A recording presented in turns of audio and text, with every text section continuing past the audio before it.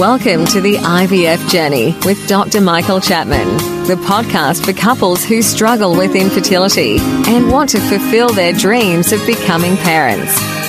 To access previous episodes packed with ideas, solutions and tips that actually work, head over to Dr. Chapman's IVF podcast on iTunes. You can also ask questions by contacting Dr. Chapman's rooms on 1-800-111-483 or by emailing him michael.chapman@ivf.com.au. Hi, this is Professor Chapman. Recently we've been doing some Facebook Live sessions where I've been answering questions from the listeners and participants. What you're about to hear now is some audio of those segments, and I hope they'll be useful for you. Today I'd like to talk about the journey a patient goes through when they undertake IVF. The journey is significantly emotional. There is no way around it.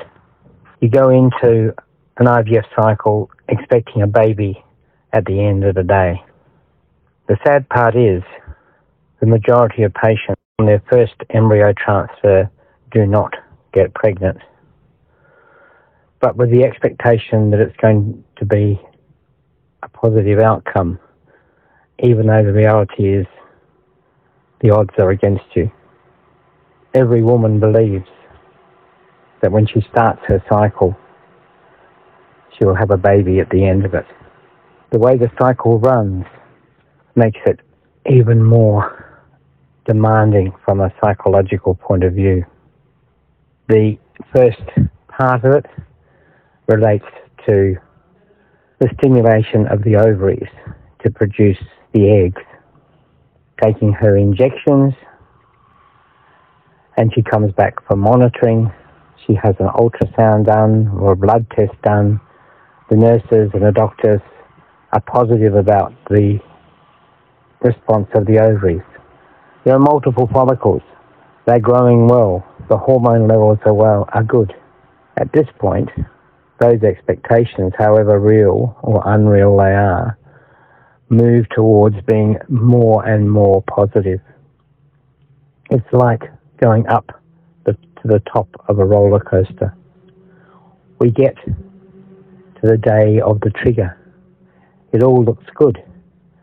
There are multiple follicles of the right size, the hormone levels are excellent, and in 36 hours after the trigger injection, there'll be an egg collection. There's nervousness at that point of how many eggs is going to be able to be retrieved. But when the time comes and you wake up after the egg collection and there are multiple eggs that the embryologist has found, you still haven't reached the top of the roller coaster. You keep being more and more optimistic. And the next morning, the scientists will ring you and say, of the, let's say, 10 eggs, 8 of them are fertilized. 8 fertilized eggs. I must be able to get a baby out of this. Positive again. We're still going higher and higher in our expectations. 5 days later, when the embryos have grown on to the blastocyst stage, and from those 8 fertilized eggs you have 2 or 3 blastocysts. Wow, that must be a baby or 2. You have the embryo transfer. The doctor transferring the embryos talks about how good the embryo is. The scientist tells you how good the embryo is. This must be a baby. It must be.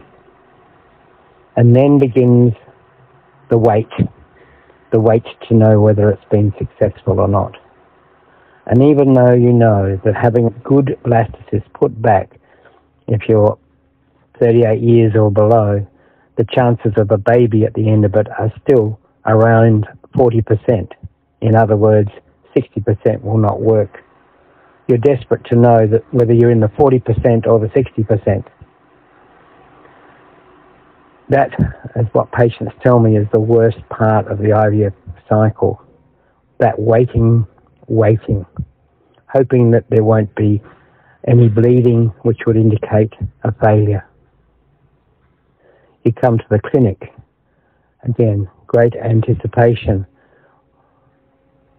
We have the blood test done, the HCG level, looking for whether it's a positive or a negative. By this stage, you haven't had a period, so you've got to be optimistic. And then in the afternoon, the nurse or the doctor rings. You've been waiting for the call all day. Is it positive? Is it negative? Obviously, if it's positive, you're over the moon. There's no question that the pregnancy is a strong possibility.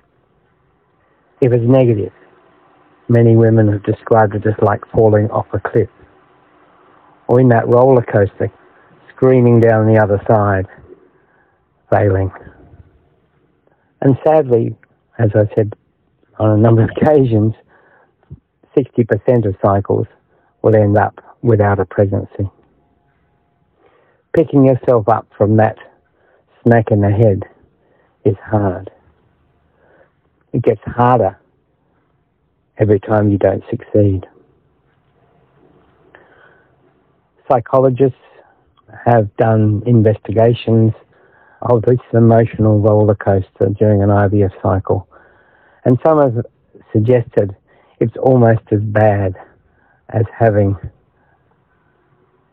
a relative pass away when the pregnancy test comes back. The grief that goes with it is massive because the expectations were so high, and that within 14 days those hopes have been dashed. But let's be optimistic. If you're under 38 and you have 3 embryo transfers, by the third one you've got over a 75% chance of having a baby at the end of the day. One failure does not mean that success will not come in the future.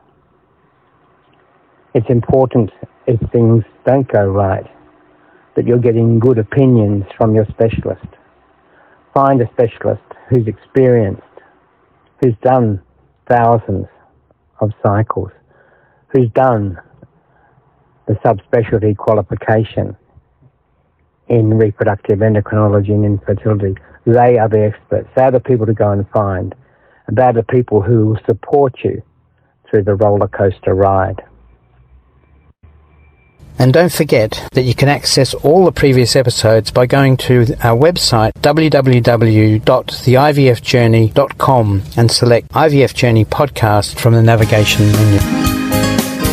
Thank you for listening to the IVF Journey with Dr. Michael Chapman, the podcast which helps couples negotiate their way through the IVF journey, all the way to parenthood. You can also ask questions by contacting Dr. Chapman's rooms on 1-800-111-483 or by emailing him michael.chapman@ivf.com.au.